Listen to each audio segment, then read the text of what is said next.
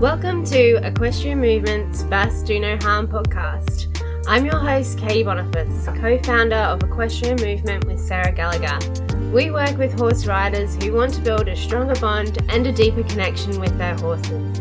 In our First Do No Harm podcast, we discuss with other industry professionals how to work with horses to firstly do no harm and secondly support their mental, emotional and physical well-being throughout the training process, so that we have horses that enjoy learning and us to be ridden. Each episode we discuss the different influences our training can have and how we can improve our horses' overall athleticism, soundness of mind and body, and emotional fortitude, while strengthening and deepening our relationship with our horses. Each week, I will endeavour to bring to you a new episode on horse riding, training, handling and husbandry, or an interview with other industry professionals to help you address where and why you might get stuck in creating the beautiful union of dancing souls that is the equestrian sport. Are you ready to kick off today's show? Let's get started. Hey team, Katie here from Equestrian Movement, and this is episode 4 of our Connection series. I hope you're enjoying the training so far. If you're only just joining us today, this Connection series is the kind of finer, more subtle details that we work on with my students to develop a good connection and relationship with our horses and to take it a little deeper. Some of these, terms that we use that describe a feeling can be kind of hard to explain and hard to interpret. And it's really in the experience of the word that we get an idea of what that word actually means. So there's some ways that I try to set up these experiences for my students so that they can develop a feel of what it's like to connect with a horse. Because we've got to understand how our horse is trying to connect with us, and quite often, humans, we can connect through language, but often we kind of miss the finer details of body language and eye contact and facial expressions. Some of us are still fairly good at that, and then it's just interpreting the way that the horses use their body language and their facial expressions. So in this series, I'm sharing with you 8 of our more unorthodox exercises that we can use to just get to know our horses a little bit better and come together in an experience that maybe has a little less arguments. Okay, so today's training is about togetherness. So my question to you is, do you participate with your horse in the activities that they enjoy, or are you always getting them to do what you want? So for those of you with kids, have a consider of this. Your child or your children are sitting in the lounge. They're absorbed in play in this world that they've created with their imagination, and they are having the best time. They are giggling and, using their little toys to talk to each other, and they've created this whole world around them. You're in a rush and you've come out of the kitchen and you're like, right, it's bath time. Into the bath. And on cue, the bargaining and the tantrum start. So instead of coming out and just whipping into your next task that you need to do for the day, what if you went and you sat down with the children, your child, and joined in on their game with them? It doesn't have to be for very long. It could just be 5 minutes, and you can be talking to them about, who the characters are in their world and what game they're playing.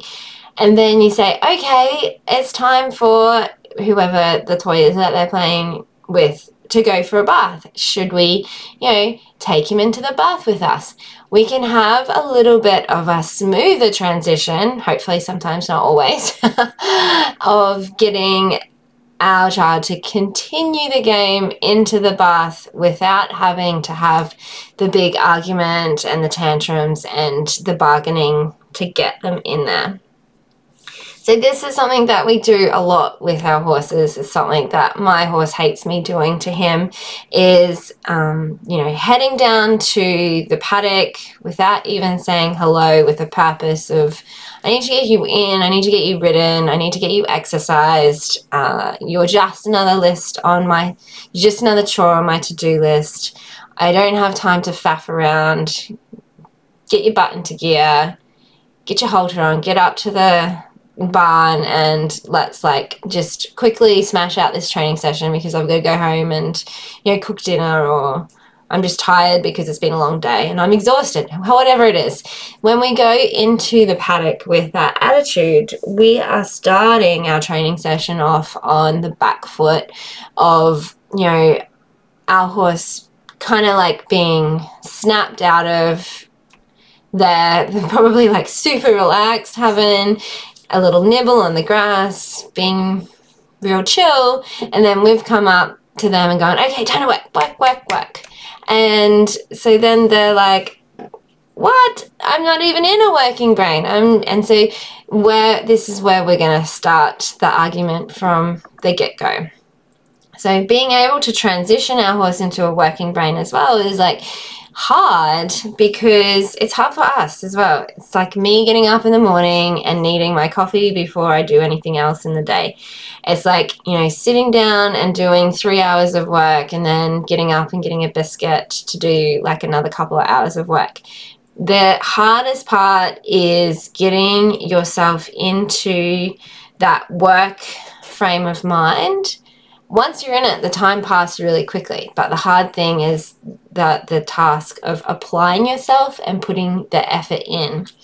So transitioning our horse from, just hanging out in their paddock, eating grass with their friends, having a good time, into work mode, it's not just about getting the whip out and pressuring them and, bullying them into work. It's how do you set up task achievement? How do you motivate your horse into coming up and engaging in learning being fun, and then they're asking for a ride because being ridden is fun also. So you want to set up, you want to have a strategic objective to your training session. If you're just doing circles on repeat without understanding why and feeling guilty because your horse doesn't get exercised enough, that's why you and your horse are not enjoying each other. What you really want to think about every time you are working with your horse, does this exercise have a purpose? Is this purpose of benefit to my horse? And so then every situation that you put you and your horse into should have a beneficial outcome for your horse. I mean, we're not always going to hit that beneficial outcome because we come across roadblocks and stumbling blocks along the way, but we're trying to achieve that positive beneficial outcome for our horse with every training session. So sometimes it's nice just to even go and hang out with our horse without any purpose, go down and join in with them while they're hanging out with their mates, or while they're grazing, or maybe you can join in on them grazing and then ask them to put their halter on, and then you can take them out for a graze outside of the paddock. There's so many ways that we can join in with our horse in what they're doing, so that we're not just always telling them to do what we want them to do. And then we want to take that through into the rest of our training as well, understanding what things your horses like and they don't like. We've talked a little bit about the softening. How does your horse like to be patted? Where doesn't your horse like to be touched? How do they like to be scratched? Doing things that make your horse happy, not just on your terms. This is about getting to know your horse as an individual and its unique quirks and habits, and trying to understand them and work with your horse with them. You don't fix your horse. You understand your horse and you learn how to work with them. When I'm working with the school horses and I'm giving them a pat for their hard work, I know that 2 of them really like their ears being softly stroked. One of them likes their forelock being ruffled. Another one likes their underneck being scratched. And then the other one likes the flat palm on his forehead, just rubbing gentle circles on his forehead.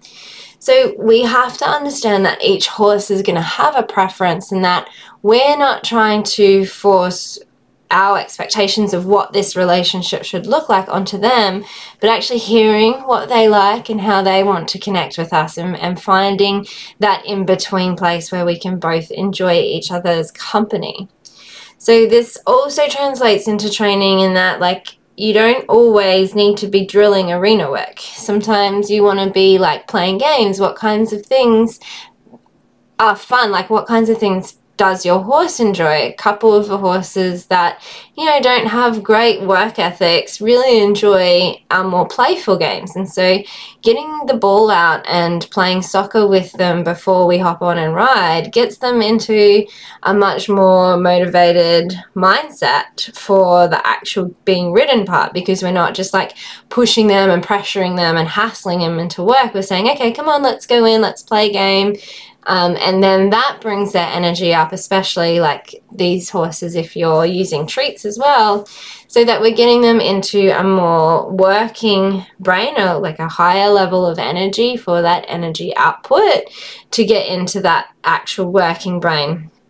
And so that, again, is part of understanding your horse's temperament. Like when we look at the quadrants of the different horses that we talk about in training trainability, introducing some play-based skills before riding works really well with the pushy horses, whereas very specific cue training with our more we call them our aggressive type horses, really gets them interested in learning, being very clear in marking the reward, and they get excited to earn praise for their efforts.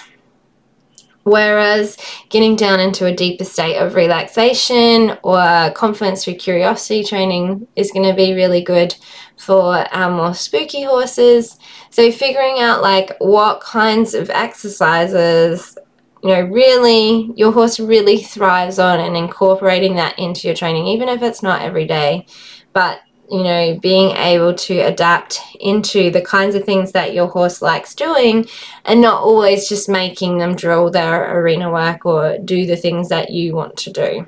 So this week being, the Christmas period, and we might hopefully have a little bit of free time, but also we're trying to pack it full of family. I want you to set the intention and the goal of spending some time with your horse doing something that they enjoy. If it's just hanging out in the paddock, so be it. Fiddy and I like to have a cup of chamomile tea together, recognizing that we can just enjoy each other's company without expectations really helps to consolidate and strengthen that bond and that relationship. What does it look like when you and your horse are just together enjoying each other without objectives, tasks, to-do lists, and chores? So that's it for today. A little short one for you, but I hope it get a lot out of it. This is something that I practice with the schoolies. It's something that I practice with my son and my family, is just trying to let myself relax into the moment and enjoy their company, and try and join in with them in what they are doing. When we do this with the schoolies, I've been able to find that really nice place where the schoolies enjoy looking after the beginners and doing their work because it's with me. We've built out that relationship. We've built out that rapport. I've done the work to make them enjoy learning and movement feel good, even with unbalanced riders that don't communicate well.